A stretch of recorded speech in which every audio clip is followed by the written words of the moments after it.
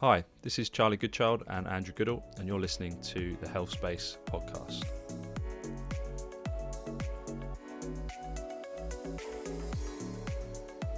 This is the podcast where we dive deep into health-related questions and topical issues relevant to us all. The world of health and medicine is messy, full of contrasting opinions and misleading advice. We will challenge the myths and common misconceptions by exploring the evidence, speaking to leading experts along the way. We are physiotherapists, have been friends since university and share the same belief that everyone deserves the opportunity to access high quality, up-to-date health information. When it comes to health, we believe that better never ends. Thanks for listening. Let's get going. Welcome to part 2 of our conversation with Manni Ovola. In this episode, we dive deeper into the issues surrounding race and health. We talk about COVID and why race seems to be a predictor of mortality, and also the hesitancy surrounding the COVID vaccine in certain ethnicities. We also find out from Manni what he's doing and what he hopes to achieve in his role with Cultural Health Club to support the communities that seem to find it hardest to follow good health advice. If you haven't yet heard part 1, make sure you listen to that one too. It's got loads of great information on there. Manni really is an excellent speaker, really passionate in this field. That's enough from me. Let's hear from the man himself.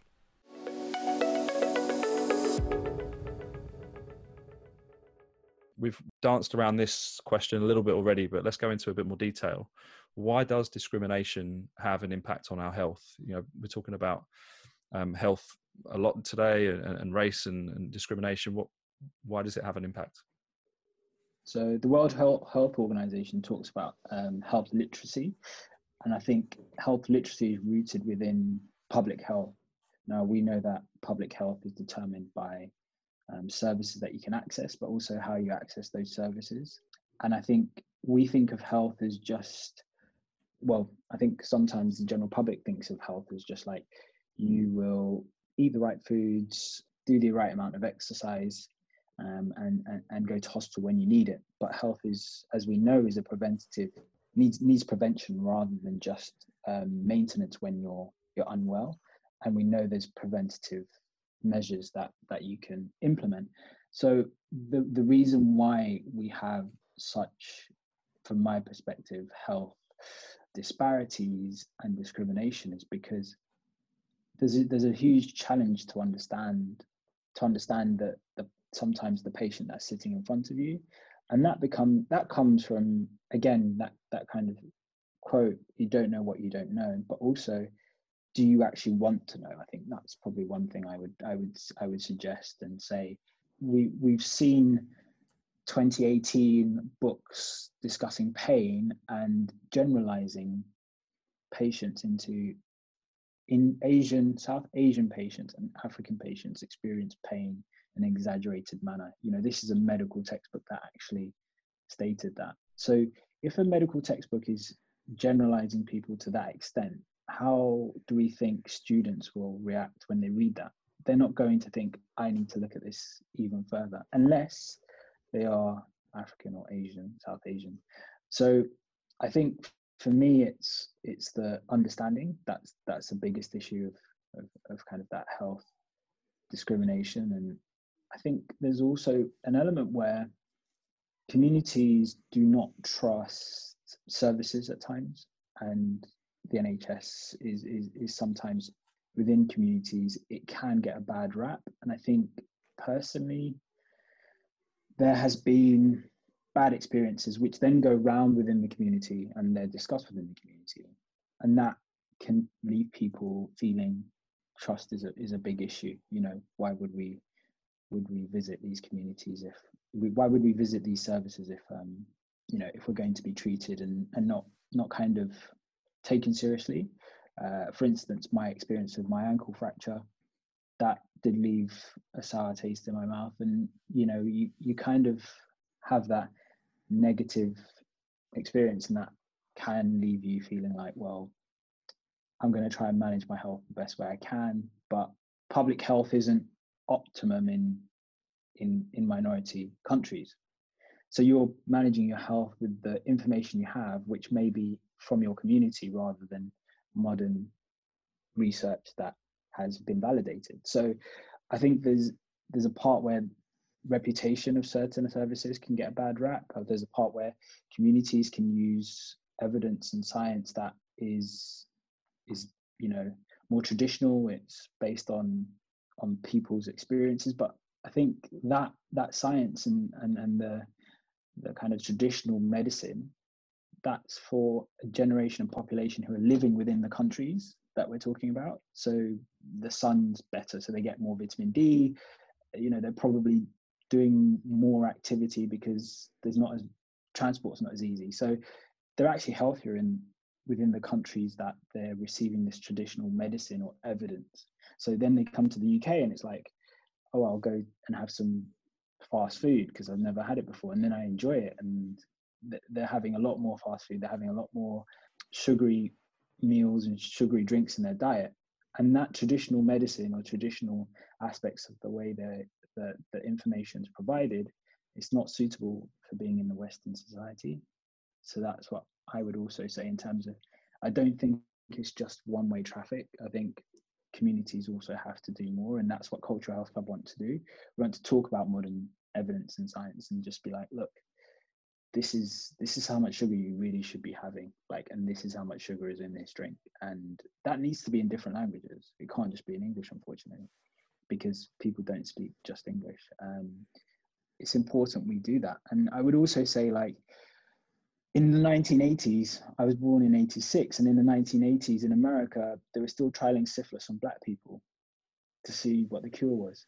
Communities have got no trust in, unfortunately, certain groups because you've got historical experiences and historical things happening all the time, telling them well, they're going to trial it on me. They're going to, Drogba had to come out and say, well, a French minister wanted to try the COVID vaccine in Ivory Coast, I think it was. And Drogba was like, no, you cannot trial things and test things in Africa. And I think it's important for us to recognize there's a lot of things that come from real actual events that have happened that make people not want, there isn't people just not wanting to trust for no reason.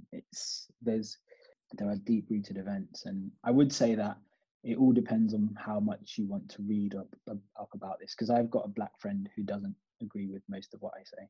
So, she's very happy with everything and never argues and feels that maybe I should not be as vocal, and my arguments should be more towards explaining that communities need to do more. But I wouldn't say that. I would say that I feel like it's both sides have a role to play. We know health literacy, you can give people information, you can tell them everything they need, but they still have to implement that. So your health literacy is actually dependent on how well you implement things rather than just how much you know, because more information doesn't mean better. The information is only as good as how well you implement it. So we've seen that, and we know that as physios. I was just going to add something about the sort of COVID vaccine. I read a small piece, I can't remember what it was in now, but it was just saying about the countries where the vaccine had been trialed, and it was mentioned Brazil just for an example, and then the next sentence was, although the vaccine was trialed here, they're probably not going to get much access to the vaccine, and I guess that's kind of comes along with it a little bit. And I suppose some of that's to do with finance and the way governments work and lots of complex matters, but that creates that element of doubt as well, or that trust that you're talking about. You're almost a test subject, because these things need to be ready to go for the Western society as such, and we sort of test it there and bring it back and whatnot. And I found what you're saying actually really interesting, because I hadn't necessarily thought about that kind of trust element that would come to that. I'd obviously thought that was completely ridiculous, but not necessarily on down that line. So we spoke a little bit about discrimination. What about the difference between sort of equity and equality? We've sort of spoke a little bit about this, but it'd be nice to talk kind of directly about the differences between the two and why it matters. Sure. I mean, I think the context of Brazil is probably a good way to go. So we talk about equality as everybody's equal. So you all start on the same start line.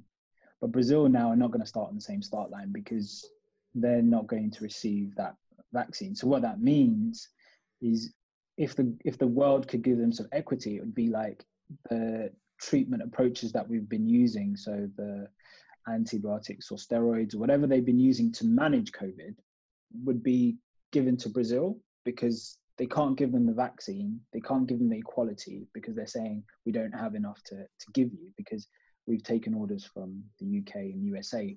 But a way they could help Brazil in the interim would be like, okay, so let's order you some of the things that help support you while because we know you're a poor country. Brazil are struggling economically. So let's give them to you. Let's not charge you and give you a certain amount of medicine so that you can manage the COVID cases.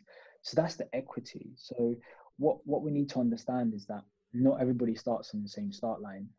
And if you come from a two-parent household, if you come from a household where your parents own their home, if you come from a household where your parents own two homes, if you come from a household where your parents have stayed married for the whole time you've been alive, all these things have a real effect on how well you do within society. If you come from a household where you never had to have a job, you know, you always got pocket money, you never had to pay for your university, all those things are basically your way of starting further ahead on the start line. And that's what people need to be aware of. The biggest problem is that if I give you something, you're going to feel like I'm going to feel like I've lost, right? Why should I give you something? Now, what people need to understand is you're not giving up like the whole world. Like, no one's asking you to give somebody a job for no reason. It's the same way Eddie Robinson suggested that I should be provided an interview at Chelsea Westminster Hospital. But I still had to go to the interview. I couldn't just not turn up and say, yeah, so I've still got the job, right? I still had to go to the interview. I still had to be there on time. I still had to go through the interview process. I still had to week on week, month on month, still demonstrate that I could do the job, demonstrate I could meet the requirements of my role as a physiotherapist. But if Eddie didn't say, I think Manni should come back for an interview, I think he's good, I don't think I would have got a job in a central London hospital, probably, maybe. I don't know. But this is equity that Eddie provided. Eddie provided some equity so that I could start on the start line with him because he was a band 5 at that time. That's what allies do. That's what people who understand, and some people may not understand that you're having challenges, but some people will be very positive about their experiences and with you as a person, but also they're just supportive, and they don't really have that competitiveness about ways to provide help for people. And I think that's, you know, there's a word called altruism where, you know, you provide support without wanting or help and give somebody something without wanting anything back. We don't really understand it, I don't think, in Western world, because capitalism is about how much can you do, how much can you consume, and somebody's not going to have as much as you. And that can sometimes feel difficult for people to digest. But equity is essential for everybody. Like, anybody who's got to where they've got to, they have had equity. Like, somebody's given them some sort of help. Like, and we call it, and actually sometimes some of the most elite people do it really well, because they do it not in an altruistic way because they want something back, but they do it in a way that actually they keep that circle so tightly closed that it's very hard to actually break through there. And I feel sometimes we probably sometimes need to understand that, yeah, we can give without having a feeling of like, oh, well, how much am I giving? What am I going to have to sacrifice? Yeah. I think you're almost talking about it like the difference between it being transactional, wanting something tangible back, and the difference between the altruism being just because you want to do a good thing and do a good deed for a friend or someone you trust or respect. And I guess genuine altruism is extremely rare, and I think it's even known as a medical condition somewhere. But Oh, really? it can be considered as just something that gives you a good feeling back. That's what a lot of charity is about. Is you give to charity because it makes you feel good, because it makes you feel like you're doing something good for other people. So there is a reward for that. That should be what we should be promoting, is that ability to be to provide equity, because it makes us feel like society is in a good place. And if I give you an opportunity, then that would make me feel good to say, well, I'm being fair to that person and offering them something they didn't have before. I wouldn't necessarily expect a transactional gain to that. It's just a different type of an intrinsic reward for that, isn't it? I think there's also a bit of scarcity mindset. Tell me more. Is scarcity mindset. So scarcity, people tend to feel like, resources are low, there's not enough for me, so why should I give to you? And I think that's bred within certain societies, and I think that sometimes has a big influence on the way we act. Yeah, I think you're exactly right. When people feel like, if I give to you, then will I lose my out as an individual? Will I then lose myself? So and really that's probably a lot of the reason why some people are quite selfish with what they have. Let's maybe focus on healthcare recruitment in particular, but how else could we create more equity in healthcare, make it a fairer way of recruiting in healthcare? So I've been working with some people in Canada, talking about what happens in some medical courses and how people are provided equity to apply for medicine, and certain things happen on these courses. And this has been trialed and it works. And they went from two candidates to apply for medicine to 8 in a year. So they have summer camps where they do application. They go through the application process. They run you through some introduction on modules and basically just give you prep work. And I'd say one thing that I know and have experienced is that when you are physiotherapy, where do you go and get your work experience? Now, obviously, due to the pandemic, all the hospitals are finding it really challenging to give anybody work experience. And what I would say is that physiotherapy in the UK has to be better at providing support to minority groups and giving them an understanding that they're valued and like their perspective is important. And I know that we can do that through academies, through sort of talent awareness, talent spotting. Things like that are important, and I think we can definitely help develop the next generation. And when you don't have any equity, what happens, I feel generally, is you have lack of confidence. So I think a lot of minority physiotherapists, especially ones in the cultural health club, they find it really hard to have, to kind of speak up about anything. I guess it was me before, like last year, I just spent my time focusing so hard on my career and where I wanted it to go. But actually you have to demonstrate that. That's not so easy when you might come from a one-parent home and your biggest concern might be, along with your career and your job, is like, how much income can I provide to support my parent? Or I'm just exhausted because I've got stress because my parents like under a disciplinary, because unfortunately black people will go under will have disciplinary action taken against them 4 times more than white people, and they're 4 times more likely to be sacked. So you've got a lot of other social issues that can prevent people from wanting to demonstrate their skills, but we have to provide environments and ways that people can demonstrate their skills, but you can't do it in a way where you kind of ask them, because I don't think that's working. You can't just be like, we've got a call for like 8 people to do this course. Would you like to do it? We have to be like, you need to do this course because we think you're good. That's what we need to do. Because I think you're like, we're kind of getting to a point now where it's hard to be accepted when, I don't know, I think people find it really hard to be accepted in physio. I've spoken to quite a few physios students, and they say, although everybody's nice and they have a chat, they just feel uncomfortable in the environment.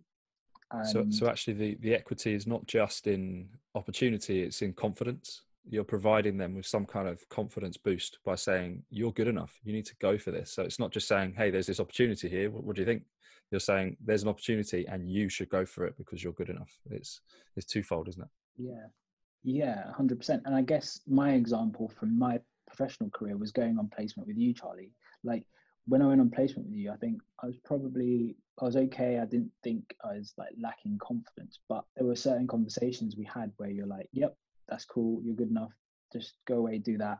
And you gave me like autonomy. Whereas I think a lot of other placements, it was like, well, can you walk with me? Or like, it was a bit more, I felt it was quite derogatory in terms of like the way I was treated. Whereas I felt like when I was on placement with you, it was like, well, this is what we need to do. How are we going to do it? This is your caseload. Can you manage that? And there were adult conversations and a little bit more empowering. And I feel that physiotherapy at times, especially within certain demographics and certain environments, it's not very empowering. I remember one environment at Chelsea where the whole time on placement, I would just be getting, I wasn't on placement, sorry, I was actually working. But the whole time I was working, I'd just be getting bombarded with questions, like as if I was apparently arrogant and too cocky and just speaking to the nurses and basically being joyful and black. And I was like, what is going on? Like, why did this person just want to create aggravation with me? And, I was like, in my mind, I was like, don't be that guy, don't be the angry black man, because that's what literally goes on in my mind a lot of the time. It's like, don't be the guy they think or expect you to be, because then you'll get into disciplinary and then it's very hard for you to go back because you're now this person they're portraying and you can't move from that. And this is the problem. Like, you've got the media telling people that if a black player or a black man does something, he's a criminal. But if there's a different type of person doing the same thing, it's okay. And that feeds into what's going on in the wider world, in my opinion. I've gone off on a tangent there a little bit, but it's about, I think for me, physiotherapy, we need to be proactive, empower minority people to really go for it, and I think we'll have a lot of fun. That's what you're doing, which is really nice to see, and hopefully lots of people will kind of come on board, and there'll be more. Hopefully, you inspire others to kind of build on what Cultural Health Club is going to do, and there'll be more organisations that kind of are similar. I'm only going to raise one point, and then we'll move on to where I think we need to go with this. But I think physiotherapy can learn a bit from sport. You get these programs where you're tall enough, you're fit enough, you're fast enough, you've got the skills or whatever. You should do high jump, for just as I've plucked that out of the air. But physio can learn from that sort of talent identification. But I think, harping on what we've already said, we need to make sure that accesses each in like minority groups in a way that actually appeals to them, and hopefully by people that they can, that are from similar groups to them as well. Because I think I've heard you talk about this kind of attainment theory, or seeing someone above you doing something that you might like to do almost empowers you or gives you that confidence to kind of go forth and do that as such. So I think physio can learn a lot, and it needs to keep moving forwards and taking the inspiration. I do want to bring it onto COVID though, if that's all right. I think most of us read this, and you can correct me, absolutely correct me if I'm wrong, but we see that, or I've seen that death rates appear to be higher in minority groups or BAME cultures as such. Why is this? So, and is that true actually? So I think the numbers have gone from like 4 times more likely to kind of be affected by COVID to twice as likely. So it's multifactorial. The friend I was talking to you about earlier, she sent some information about vitamin D, and there were some really poignant and powerful studies of people having high dosage bolus vitamin D in intensive care, and that definitely improved their symptoms and their kind of survival rate. So we know that being darker skin can affect the absorption of vitamin D. But the other thing is vitamin D alone is not the issue, because you also need the transport, and you need the diet, you need lots of different things. I think we have to recognize that it's not as easy as saying it's just vitamin D, or it's not as easy as saying comorbidities, or it's not as easy as saying racial discrimination. It's not as easy as just saying that one thing.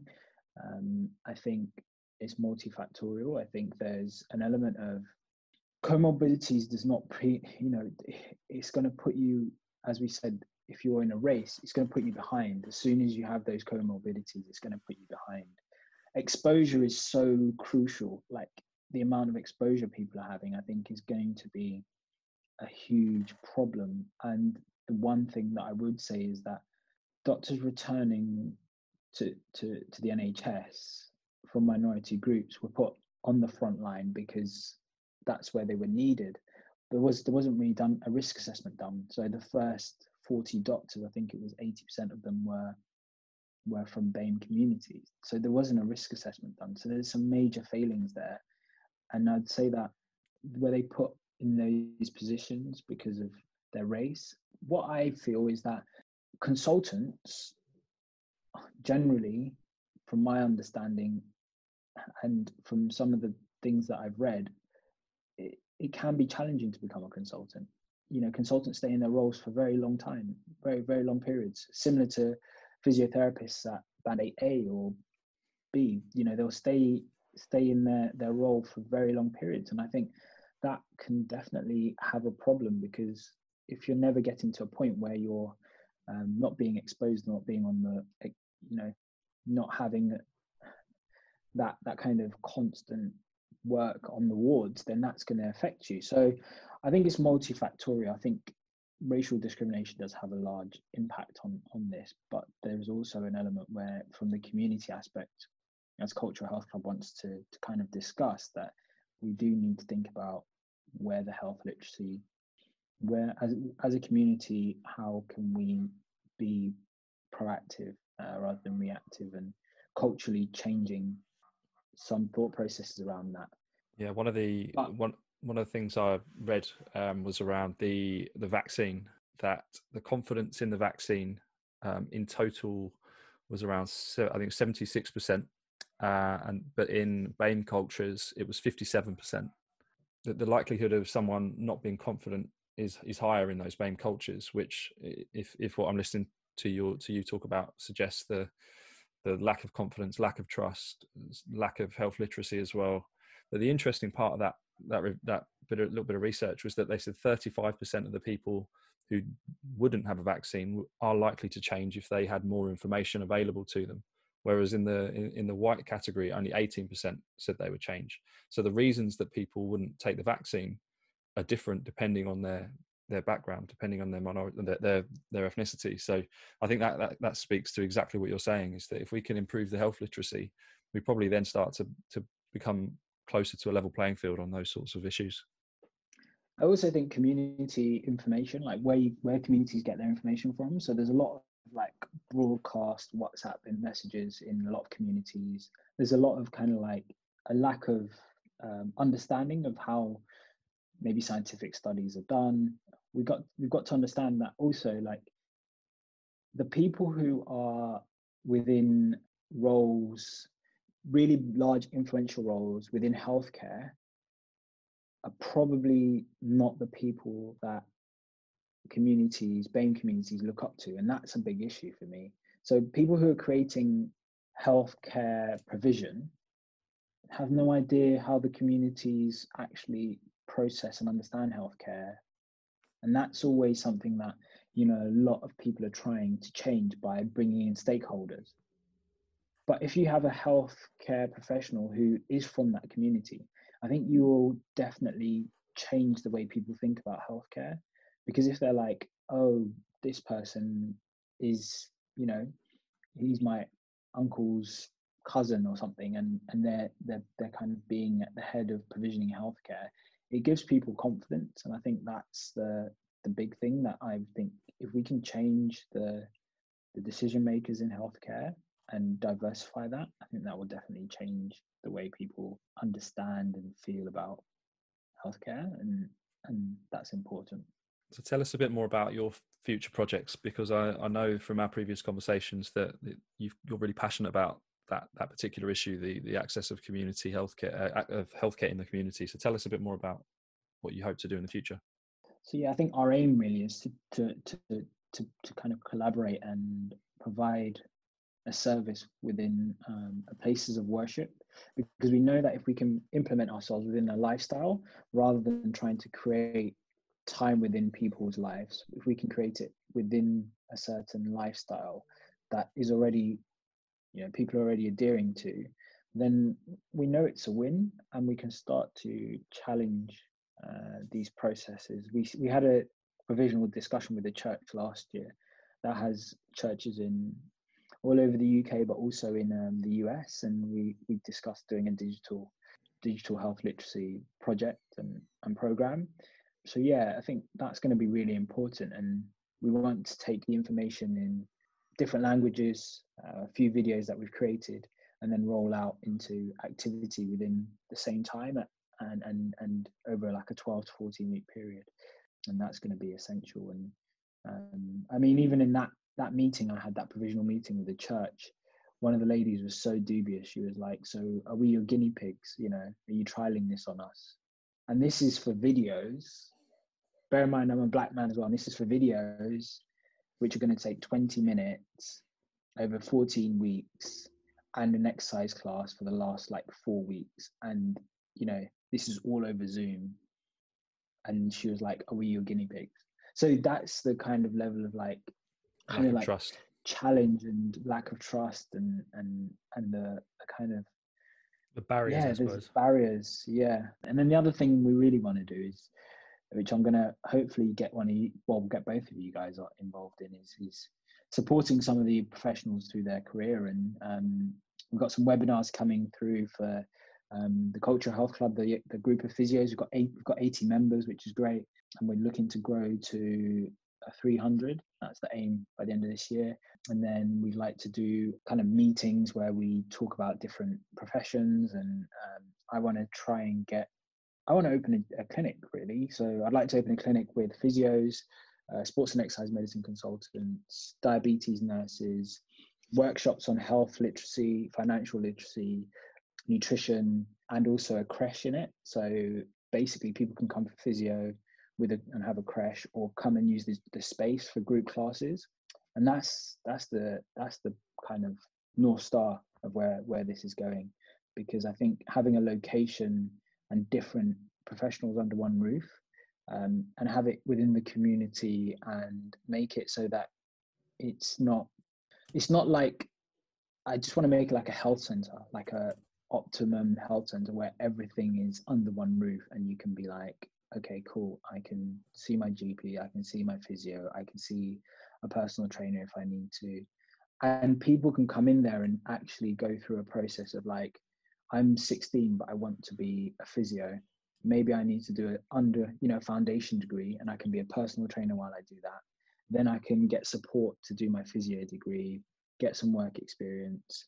There you have this kind of like, almost this kind of pyramid effect where people can come in, start at the bottom and work their way up. And that's the same for patients. We want them to, start with the GP, then move on to the physio, work with a personal trainer, and then they just come in for their general classes and keep fit, and everything's under one roof. And it just means that they've got that unified, joined up care, and is culturally proficient and culturally competent. And yeah, I think that's where we're going. But there's lots to do. I think London Select will hopefully be a big part of that, having a running group and activity and club from there as well. Yeah, trying to connect the dots.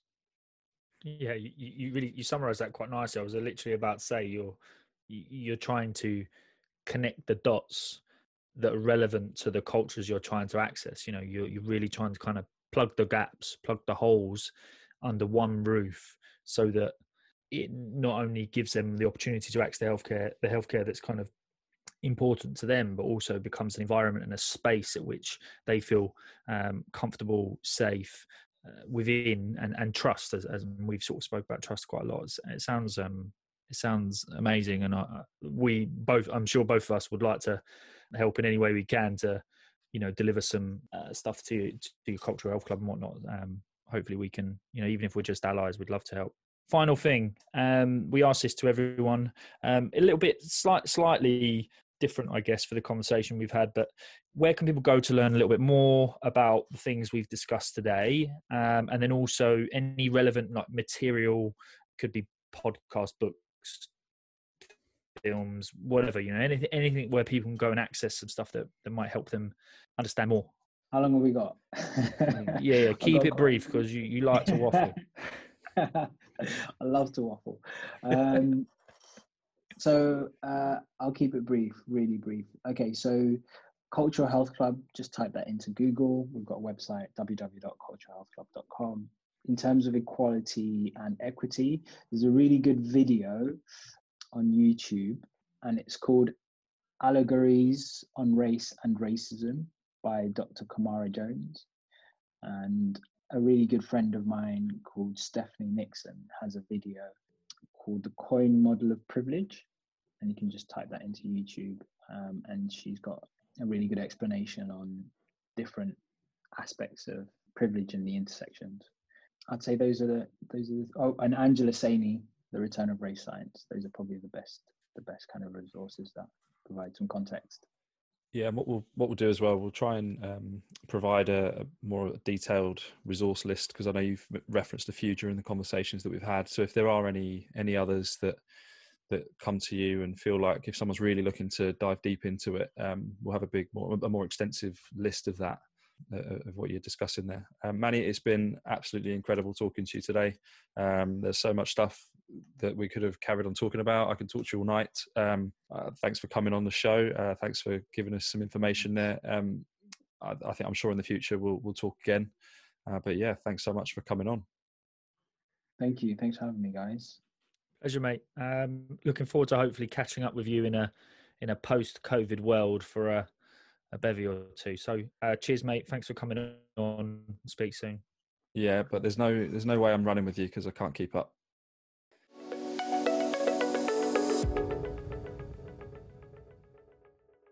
That was awesome, wasn't it? I feel like I've just read an intense novel and I just need to go away and just digest it. Yeah. What did you take from it? I try to write notes as I go, because I think it's just a nice way to keep track of stuff and look back. But I've got 2 pages of notes. There's just so much there. I mean, I feel like he's taken on so many things and absolutely smashing it in so many areas. His running group, London Select, providing opportunities for Black people to run. His Culture Health Club, trying to improve access to healthcare and opportunities for people in the BAME culture in healthcare. I just think the guy's just got a big future ahead of him, and I'm privileged to have a front row seat, really. I'm glad that we happened to meet on that placement all those years ago. So yeah, I'm just great to hear him talk. He's a really nice talker, isn't he? Yeah, I think the thing I probably took away that I think I could do more of is trying to provide a springboard or a platform for people to achieve, develop, progress, and not just kind of like actively going out and trying to sort of seek that, and actively speak to those that you think could and should be applying for roles, for instance, within the organisation we work within, and the same for when you get students on placement, students visiting or whatnot, and coming in for observation days. Actively, really trying to give that springboard, saying like you are really good and you've got really good ideas, and actually, empowering them to kind of really take that forward, because it sounds like that can make a huge difference as well, on top of all the other things we've spoken about. Yeah, providing equity. I think that's a great thing to take away. Provide more equity to those that need it, with equity not being just about having an opportunity, but encouraging the opportunity. Providing that confidence boost that I mean, it seems silly even referencing race in particular with that, because I'm like that. Sometimes I need someone to say, you know what, you are good enough to go and do that. You should go and do that role, or go and apply for that role and show them you're good enough. So we all need it, but there's perhaps that ain't that bigger need in certain cultures and certain individuals. Yeah, definitely. Well, I think that was great. I'm looking forward to our next episode, and obviously taking this forwards, and I'm sure we'll speak to Manni again at some point. So that was awesome. Yeah, brilliant. Thanks for listening. If you've enjoyed the show, subscribe and give us a 5-star rating. We'll keep bringing you the gold. Follow us on Instagram at the.healthspace, and for any questions or ideas for future content, email us at thehealthspace.co@gmail.com.